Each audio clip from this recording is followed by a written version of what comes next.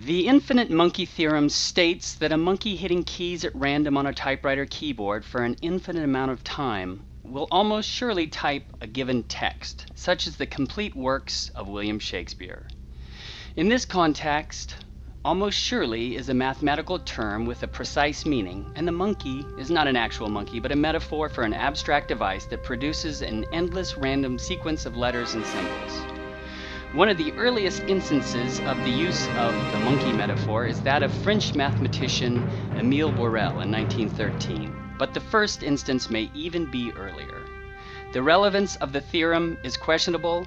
The probability of a universe full of monkeys typing a complete work, such as Shakespeare's Hamlet, is so tiny that the chance of it occurring during a period of time hundreds of thousands of orders of magnitude longer than the age of the universe is extremely low, but technically not zero. It should also be noted that real monkeys don't produce uniformly random output, which means that an actual monkey hitting keys for an infinite amount of time has no statistical certainty of ever producing any given text. And thus, this is 1,000 monkeys working at 1,000 typewriters. Soon, they'll have written the greatest novel known to man. It was the best of times. It was the worst of times? You stupid monkeys! Hello and good morning. It's Monday. I'm William Morgan and this is 42 Minutes, a production of SyncBook Radio and distributed by thesyncbook.com. Today is the 26th day of October 2015 and this is our 202nd broadcast. You can find our archives at 42minutes.com and you can reach us by sending a message to mail at 42minutes.com. You can also follow our tweets at Sync42 and at SyncBook. Today, we shall begin with Flubart and remind you that God is in the details. But actually, it's Halloween week, and I think it's the devil in the details that we'll be considering. And so today, while we are varying our excesses, we're going to reconnect with the guest from our Christmas 2014 show to once again celebrate a great beast. This morning, 42 Minutes will explore Richard Kaczynski's Billionth Monkey. It's like a meme come true. Professor Niels Belanger is having the week from hell. The chair of his department has quit, the cute waitress at the Café du Monde won't speak to him, and now one of his students is trying to kill him. Belanger has stumbled into the deadly fantasy world of Nicholas Young, a partying frat boy whose unhealthy obsession with acting out urban legends has gone just a teensy bit over to the dark side. Everything changes when Belanger encounters the most unusual woman he has ever met, a wildly nonconformist goth who technically shouldn't exist. Yet the fact that she does forces him to accept that something much bigger and stranger is warping the shop-worn fabric of reality. But are the two of them enough to stop a millennial underachiever from impossibly destroying the world? Find out with Richard Kaczynski, American writer, musician, research scientist, and lecturer in the fields of social psychology, metaphysical beliefs, and new religious movements. He is known for his biography, Perdurabo, The Life of Aleister Crowley, published by North Atlantic Books in 2010, and acclaimed by the Times Literary Supplement as the major biography to date of Crowley, the great beast. We were pleased to host him last Christmas for episode 164, and you can find more information about him and his latest book with in-depth explanations of the pop culture and urban legend references at his new website, thebillionthmonkey.com. We are pleased to welcome Dr. Kaczynski back to the show. Good morning, Richard. How are you doing? I'm doing great. Good morning. What a great introduction. Oh. Thank you. Okay, so let's just start with, I recently flew to the Midwest, and I can probably empathize with you. Someone said, "Are you reading the Unabomber on this plane?" I get that a lot. Not so much, but I do have a funny story about that. When I was teaching evidence-based medicine to medical students, and I often would get that question, like, am I related? And so I would open all my lectures with a picture of me and the artist's sketch of the Unabomber, assuring them that I am not the same person, and it is therefore okay to ask questions. And I don't think they were actually seriously afraid of asking questions, but they did remember my name. And of course, I think the last time we talked before we went on air, you said that he may have become disgruntled because everyone was pronouncing his name incorrectly. It could be, because, I mean, as another Kaczynski or Kaczynski, I'm used to having my name pronounced all kinds of ways, and as such, I'm personally not hung up on it, but you never know. A disgruntled Kaczynski out there that might be enough to drive him to send crazy packages through the mail. Yes. Or you could always refute it and say, no, that's Kaczynski. I'm Kaczynski. There you go. Okay. And then, since it's Halloween, I think, to begin the show properly, we need to start with your pumpkin carving. What is the deal with your pumpkin carving? You're not an amateur at this point.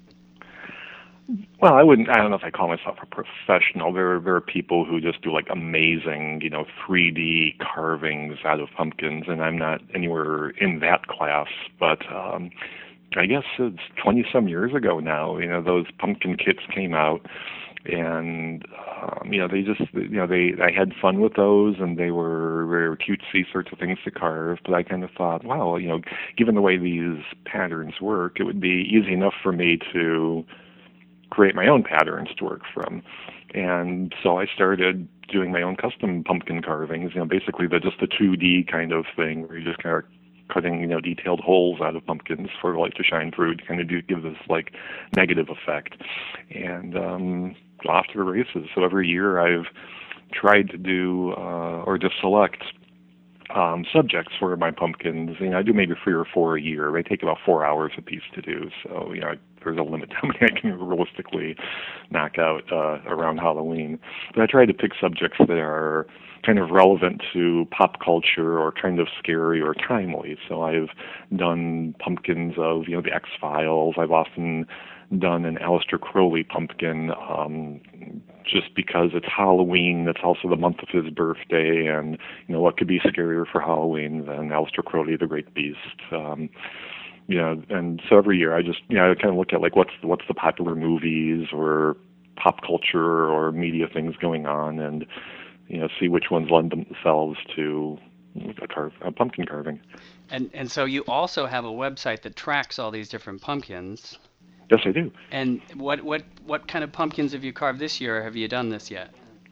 I haven't yet, but I am contemplating doing something from the upcoming Star Wars movie, because that's going to be a big deal. Also thinking about doing one for the lead character, the android from Ex Machina, and maybe the Babadook. It's a little bit easy, but it would be distinctive. And I'm also contemplating doing something, if I can make it work, from The Billionth Monkey. The Billionth Monkey, yes. Okay, and so did I pronounce the main character's or the protagonist's name right? Is it Belanger? Well, it's funny because as you were saying that, I was recalling our last interview where we talked about the pronunciation of Crowley's name. So is it Crowley or is it Crowley? And it turns out it is Crowley. I don't know if you can say there's a right or wrong name or pronunciation for a character's name in a book. In my mind, I was imagining it more as Bellinger. Sure.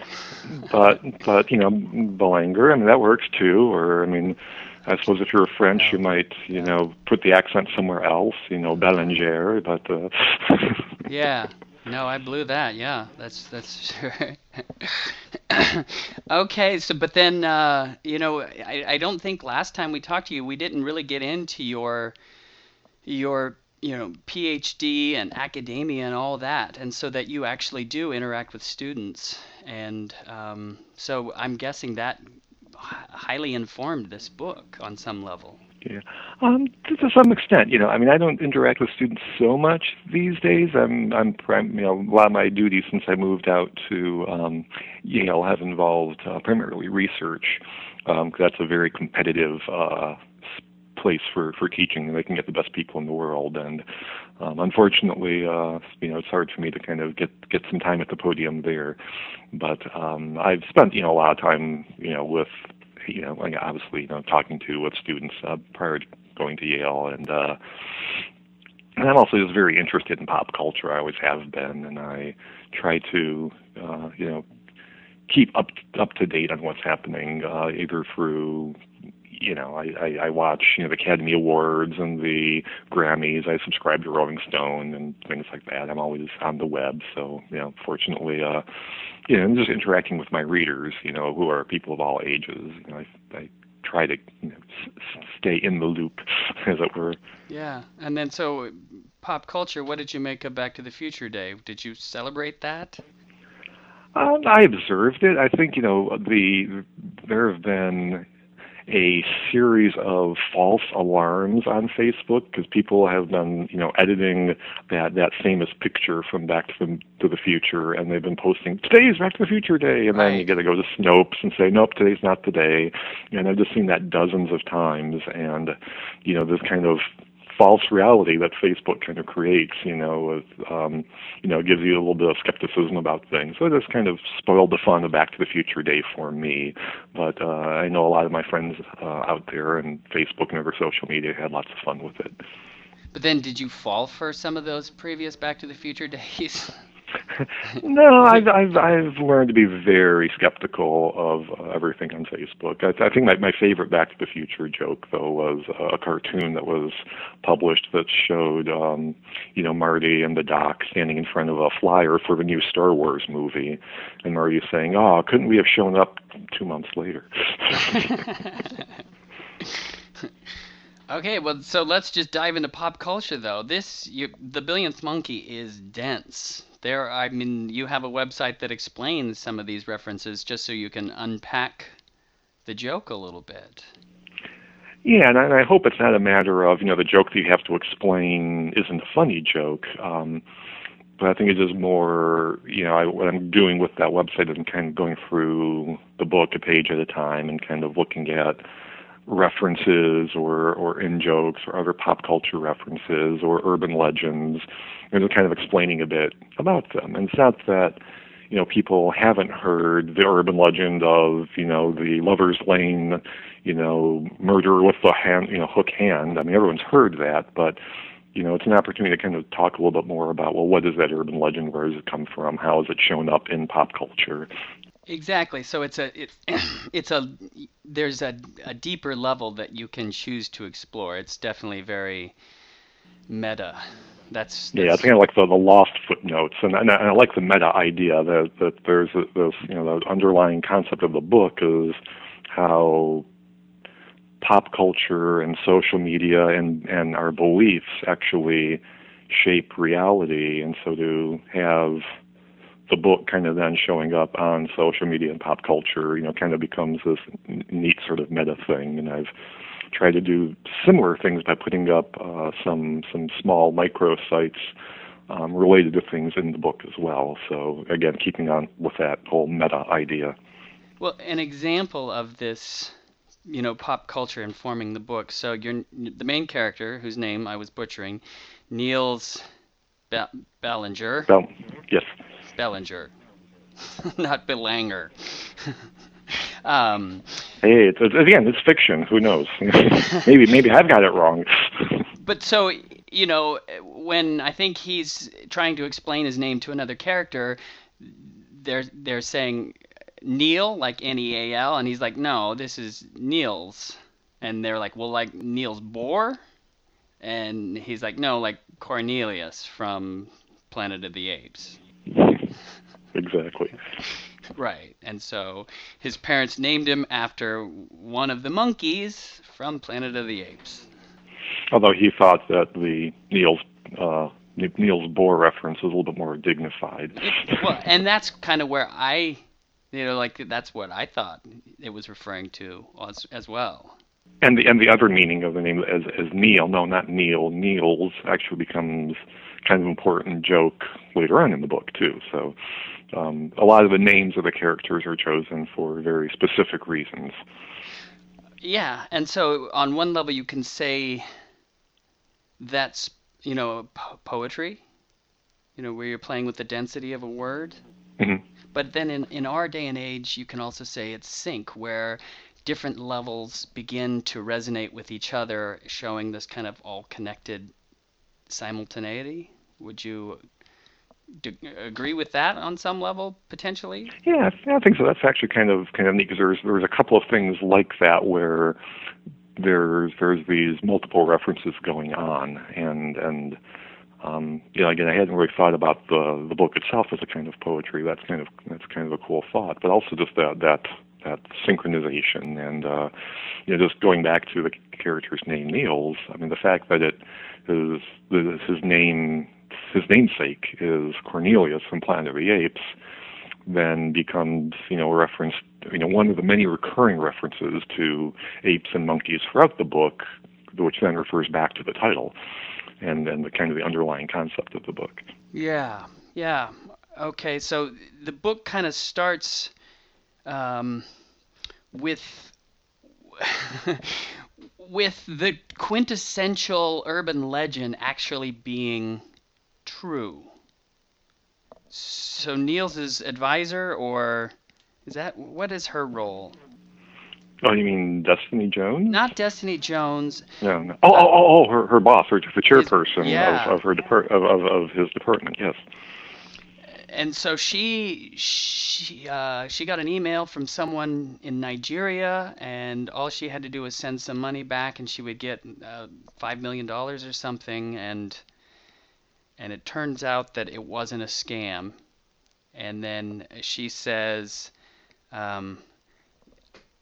"You'd never think that, but I do have relatives in Nigeria, so it isn't all that implausible, I swear. Niels, you need to get your head out of the ivory tower, forget all those contemporary legends, and see the world the way it really is." And so that's an interesting way to start, because then this book is just littered with these references of things that we all know aren't true, but then you're making them true. Yeah, maybe they are. Yeah. So, the snow cone, or that story, is that real? Is that based on a real story, or did you make that up for the book? You mean the whole ski incident? Ski incident, yes. Yeah. That is an urban legend as well. I mean, there's again, the basically my process of plotting out this book involved like going through collections of urban legends, making note cards, shuffling them around, and kind of finding the order that allowed me to tell the story arc that I wanted to tell, and then figuring out where these urban legends can be snuck in to at least help propel the story along, or in some cases just to be like a throwaway line. I think somewhere the character Destiny Jones just makes some comment about, that's even weirder than that time I was caught naked in the laundry room wearing nothing but a football helmet. Right. And then that just moves on. But that is another very famous urban legend, but it's like a one-liner and it moves on. So sometimes it serves major plot points, and sometimes they're salted out, throughout the book in greater or lesser portion, right through the end. And then I think I should mention to listeners that Niels did his dissertation on urban legends, but was scooped by some other publication. Is that right? Correct. Yeah. And so he didn't really get the import of his work was not really communicated to the population at large, which is too bad. Yeah, he was kind of an unsung hero other than to his fellow faculty members or his professors at the time who recognized his potential. So how many urban legends did you tackle in this book? Wow, I'm not sure I can even venture a guess, but there's probably at least 30, 40 of them tucked away in the book. And then, I mean, the idea of even beginning to count the pop culture references would be, I couldn't even imagine. Yeah, it's kind of funny as I'm writing out the blog posts that kind of are kind of like the hidden footnotes to the book. By my estimation, by the time I get done doing that, it's going to be as long as the book itself. So there'll be a lot of fun for people who are interested in kind of getting a little bit more of the story behind the story. Yeah. And then so, we all know what Twitter is, which is microblogging, but Tweezer is nanoblogging. Could you explain that to us? Yeah. Well, actually, the social media is actually a big character in itself in the story, and in fact, it was Facebook that kind of inspired the story in itself. When a few years ago, Facebook hit 1 billion users. I was struck by just that's a significant number of the population, and one thing I noticed getting into Facebook, I was encouraged by the publisher of Perturabo to get onto social media to help, promote the book and have some kind of presence there in social media, which I did. But what I tended to see on Facebook is that as I look through all my friends, is that some of them believe some really weird stuff. and this was coming from a guy who believes some weird stuff himself, so I recognized that. But it really struck me that as I was watching my friends' feed or my news feed, that I'd see these echo chambers and these confirmation biases and these doubt merchants and people unfriending people who disagree with them, and what you wind up seeing are these people who kind of create these bubbles around themselves to kind of support and sustain their own narrative of what reality is. And I suppose for all of us, we do that to some extent or another, but it really struck me with Facebook, and that in and of itself was kind of the inspiration for going ahead with this novel. But at the same time, I kind of like the idea of things going to a short, communication going to a shorter and shorter soundbite. In some ways, I kind of miss the old live journal days where you could compose a post, you could format it, you could stick multiple pictures in and particular points in your post, and it was more like a blog. And then with Facebook, you kind of lose some of that flexibility, but you have all the other things that people like about Facebook going along with it. And then you've got Twitter, where you're limited to a certain number of characters. So the idea of going from microblogging to nanoblogging, I thought would be funny. And so I created my own fictional nanoblogging site called Tweezer. And Tweezer is kind of a play on Twitter, except I thought that tweezers are for squeezing things, so it seemed to be a natural fit for the soundbite that's even smaller than a Twitter soundbite. There we go. Yeah. And so then, with that in mind, what are you making of this moment we're in, politically speaking? This combination of the elections. It seemed like, if I remember right, I joined Facebook about the time that Obama was being inaugurated. I know that there were other people that adopted earlier, but now it really feels like this campaign is the era of social media in full bloom. What are your thoughts on that? Oh, absolutely. When you see that the Democratic debate, for instance, attracted a record audience, and people are trying to tease apart how much of that is due to the fact that people are really interested in what the Democratic contenders have to say, and how many were watching it because Donald Trump was live tweeting it, and just this. So that's again that whole concept that Donald Trump is live tweeting the Democratic debate. So let's all watch.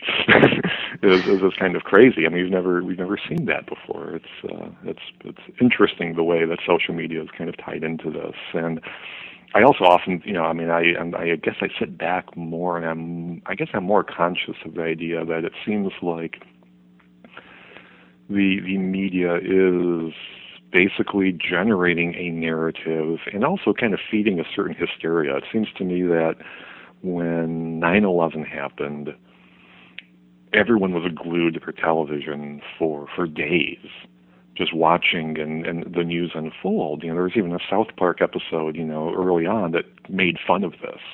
That people didn't leave their house or bathe or anything. They were just glued to the television. And I think the 24-hour news channels kind of reached this point where they realized that, hey, if they keep the news interesting, they can keep people watching, and then they can charge advertisers more. And so when, you have airplane flights that disappear mysteriously, they can keep that story and that narrative interesting for 30, 40 days and keep people glued to their televisions. And so I think, our media has learned to sensationalize everything. You turn on CNN, and every hour it's breaking news. And it's not always breaking, and it's not always news, but it's I think it's like it's generating this viewership, and it's much less about reporting than it is about creating some sort of hype. Huh. Yeah. Okay. And so it's interesting because when Niels is in New Orleans, and before the adventure really beckons, there's a scene at a cafe that I thought that's in a book form is kind of fun, but then I wonder if it was translated to film, how different that would be. And as I'm doing this interview, I'm being aware of spoilers, because I think our listeners would appreciate this book, and I think they should definitely check it out. So I'm tiptoeing around things, but what do you think of that thought? Well, it's kind of funny, because as I was writing this book, and kind of talking about the next scene I'm working on, my wife just kept laughing at me and saying, you're not writing a book, you're writing a screenplay. Oh, interesting. And I don't know if that was really my intention, but I guess the fact that what's happening is involved by multimedia so much that I would think in those terms. I mean, I think the events of the prologue are very much picking up on perhaps if you're thinking about current events in history, things that are just burned into our collective consciousness. The events of 9/11 might be like the number one thing, but the number two thing on the list kind of serves as the model for the prologue, so it is very visual, because we've seen it on television, and so there is this visual component, and so in the book you actually wind up seeing, screenshots of social media posts of one of the characters, which I think is kind of a fun thing. I haven't really seen that in a novel before, but it kind of harkens back to even like Bram Stoker's Dracula, where you've got excerpts from diaries and things like that as part of the narrative. But in this case, it's more visual. And then with the novel, there's a comic book, that I stuck in the back. So definitely the visuals, were part of it as I was writing the book. And also to the extent I put together, again, as I mentioned, these micro sites that kind of link to the book. So there's a visual component to those as well. So the comic book that comes with, or is that a joke in and of itself?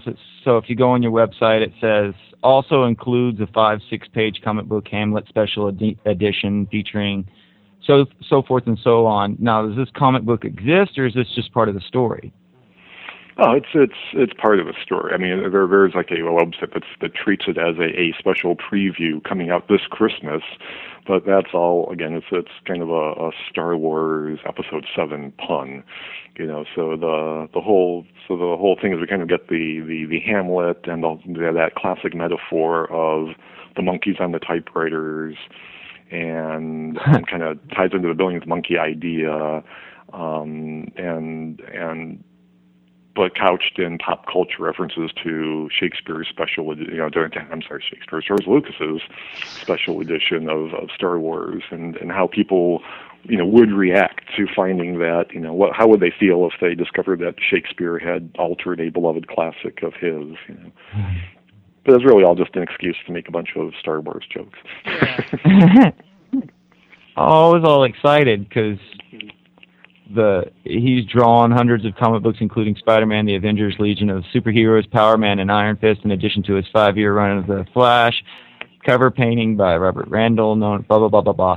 But what really got my attention was the panels on the page are determined by the 64 hexagrams of the I Ching. How freaking cool is that? Oh, and that actually refers to Robert Randall's graphic novel Serial Artist, and that is really, really cool. That is awesome. I'm a big fan of that. Yeah, because the story is like 128 pages, so in his book, so each 2 pages creates a hexagram when you look at whether there's 2 panels or 1 per row. So it's a very, very clever idea. Speaking of changing a beloved character, like what George Lucas kind of did, where he starts to alter the past by creating special editions and adding things. Spielberg got into it, changed E.T. a little bit, but what do you make of the Go Tell a Watchman? Oh, it was you, too, that put together that great cover. What do you make of Go Tell a Watchman, or Go Set a Watchman? Right. What do you make of that? So I kind of did a mashup of the comic book, The Watchmen, with that. Yeah. So what do I make of it? I thought the reaction with that was kind of interesting because people are,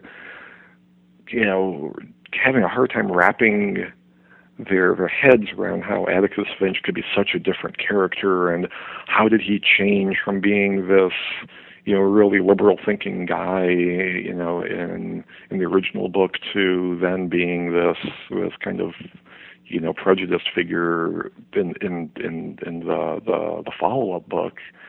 And to me, it's just like the book is a draft. They have, the characters have the same name, and that's it. It's entirely possible that Harper had completely re-envisioned the characters, and there isn't necessarily a continuity between them. We're just reading 2 different stories with some of the same names, one of which is a beloved classic. So I personally don't have as hard a time wrapping my head around how they could be so different, because I think it's just a function of what the book is, which is a early draft that out of which her classic novel came.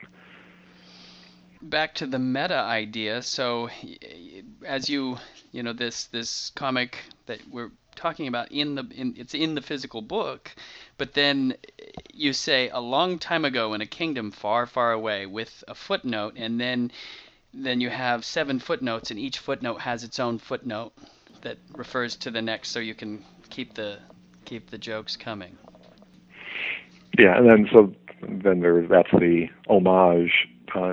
People, in part, it's an homage to Monty Python, because it's the credits at the end of Monty Python and the Holy Grail with the moose bites. But in actuality, that's also an homage to Aleister Crowley, because in Crowley's book, The Sword of Song, he has this series of footnotes with a footnote on the footnote on the footnote on the footnote. And in fact, the very last footnote on that page is a direct quote, which is how Crowley ended his joke. And so it's kind of like Crowley anticipated Monty Python, 70 years ahead of them doing that joke in Holy Grail. So I thought that was kind of cool to sneak the Crowley quote in there too. Okay, and then the other thing about the Billionth Monkey that I'm finding interesting is if you just flip through it, and you look at the Tweezer tweets, or the Tweezes, they go to some pretty interesting places. Devil's Tower, they go to the Sidewinder, Sidewinder, Colorado, and Roswell, New Mexico. What can readers expect from this book? How can you entice them with those places?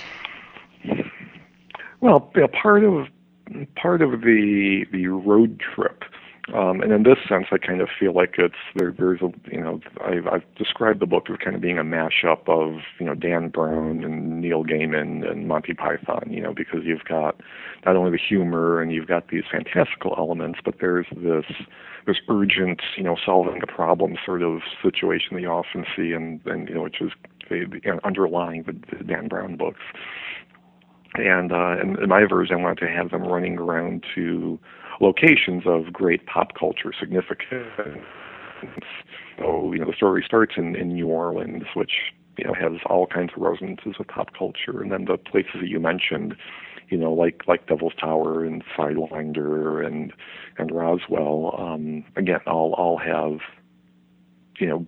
very, very important references, with Devil's Tower being in Close Encounters, Sidewinders linking up to, Stephen King's novel The Shining, and, Roswell being connected with, probably the biggest urban legend, conspiracy theory, whatever you want to call it, but it's certainly a huge piece of pop culture. So kind of involving all of those locations was very much part of my plotting process, and I suppose I take kind of some pleasure in that, and in the idea that things that you might expect to happen in those locations are not the things that happen, So I hope I manage to keep readers guessing, even as they're going to these rather famous locations. Can you get any of these T-shirts or sweatshirts with the famous colleges on them? No, I had thought about doing that, and because I actually have put up a site where you can get, going back to the Hamlet jokes, you can actually get Ham Sabbath first T-shirts and mugs and stuff. And I was going to do that with some of the colleges as well. I thought it would be funny, but I just, there was only so much time I could put into kind of these online things that were again Easter eggs for the book, and there was just there was only so much time I could put. I mean, I don't know how many people are actually going to discover all these things. I guess they might if they read the blog, but I don't know how many of them would discover it on their own. So I just had to draw the line somewhere, and so even though I had drafted a couple of them up, I think I put one of the fields up in my blog recently for one of the schools. I kind of gave up. So do you have? And also, I'm not really a great graphic designer, either. So there's also the limits of what the pocketbook allows.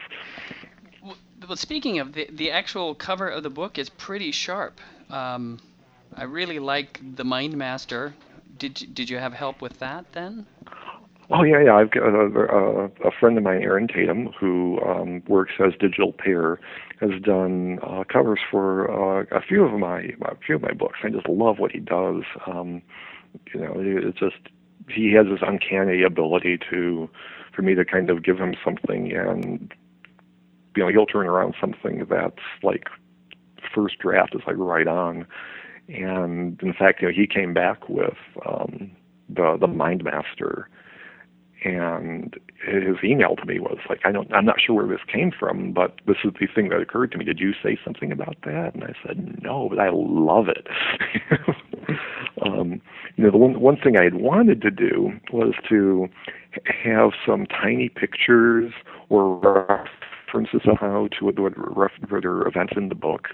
And it's kind of an allusion to how the artist Mark Wilkinson does album covers for the band Marillion, where the artwork contains references to all the lyrics. But I just couldn't think of a way of making that happen. And then when Aaron came back with this Mind Master thing with his view disc, I thought, oh my God, that's brilliant.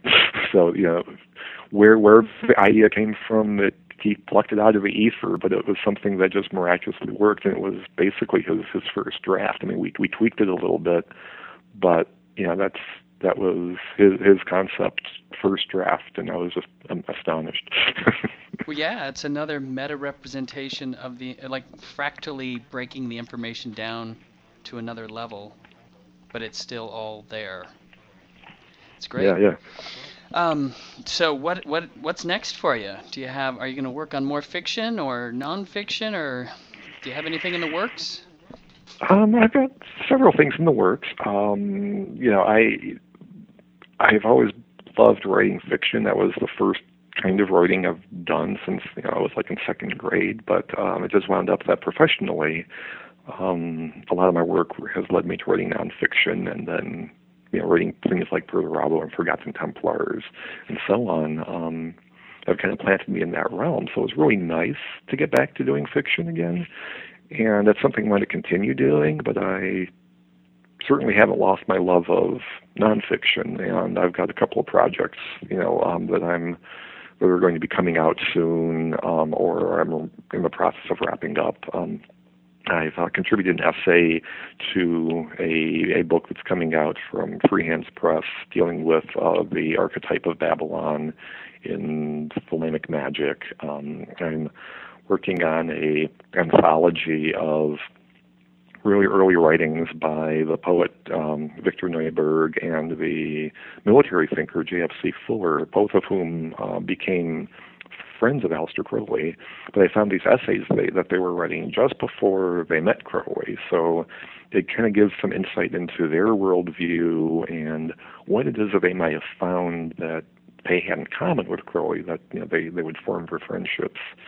And most of the stuff has never been published before or republished, because they originally appeared in like these obscure little, free thought journals of the era, and some stuff like that. And there's, I aspire someday to write like a real big research book on sacred sexuality and Western esotericism. But after writing Forgotten Templars, which was a huge undertaking, I kind of feel like I wanted to take a break and write some smaller, easier books before I tackle that one.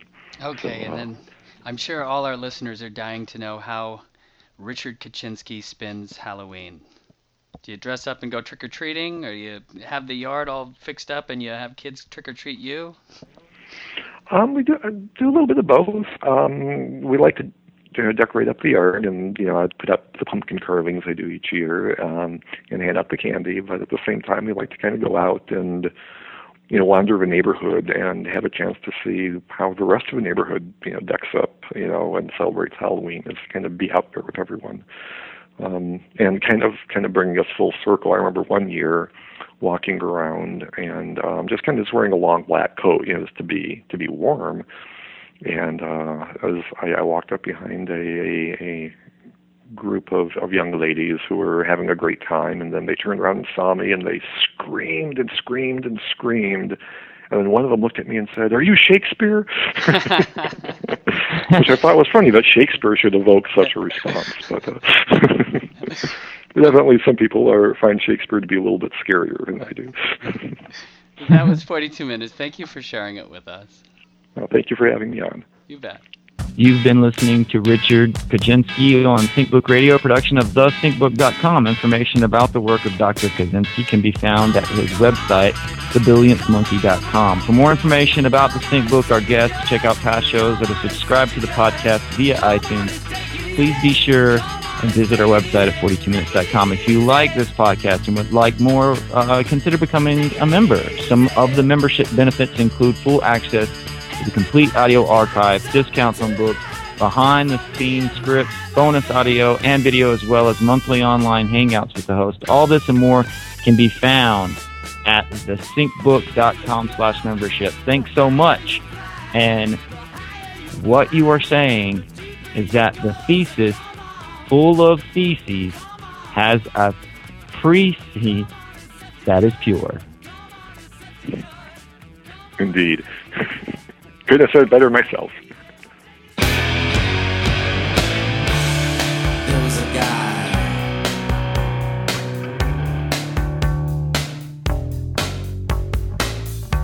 an underwater guy who controlled the sea.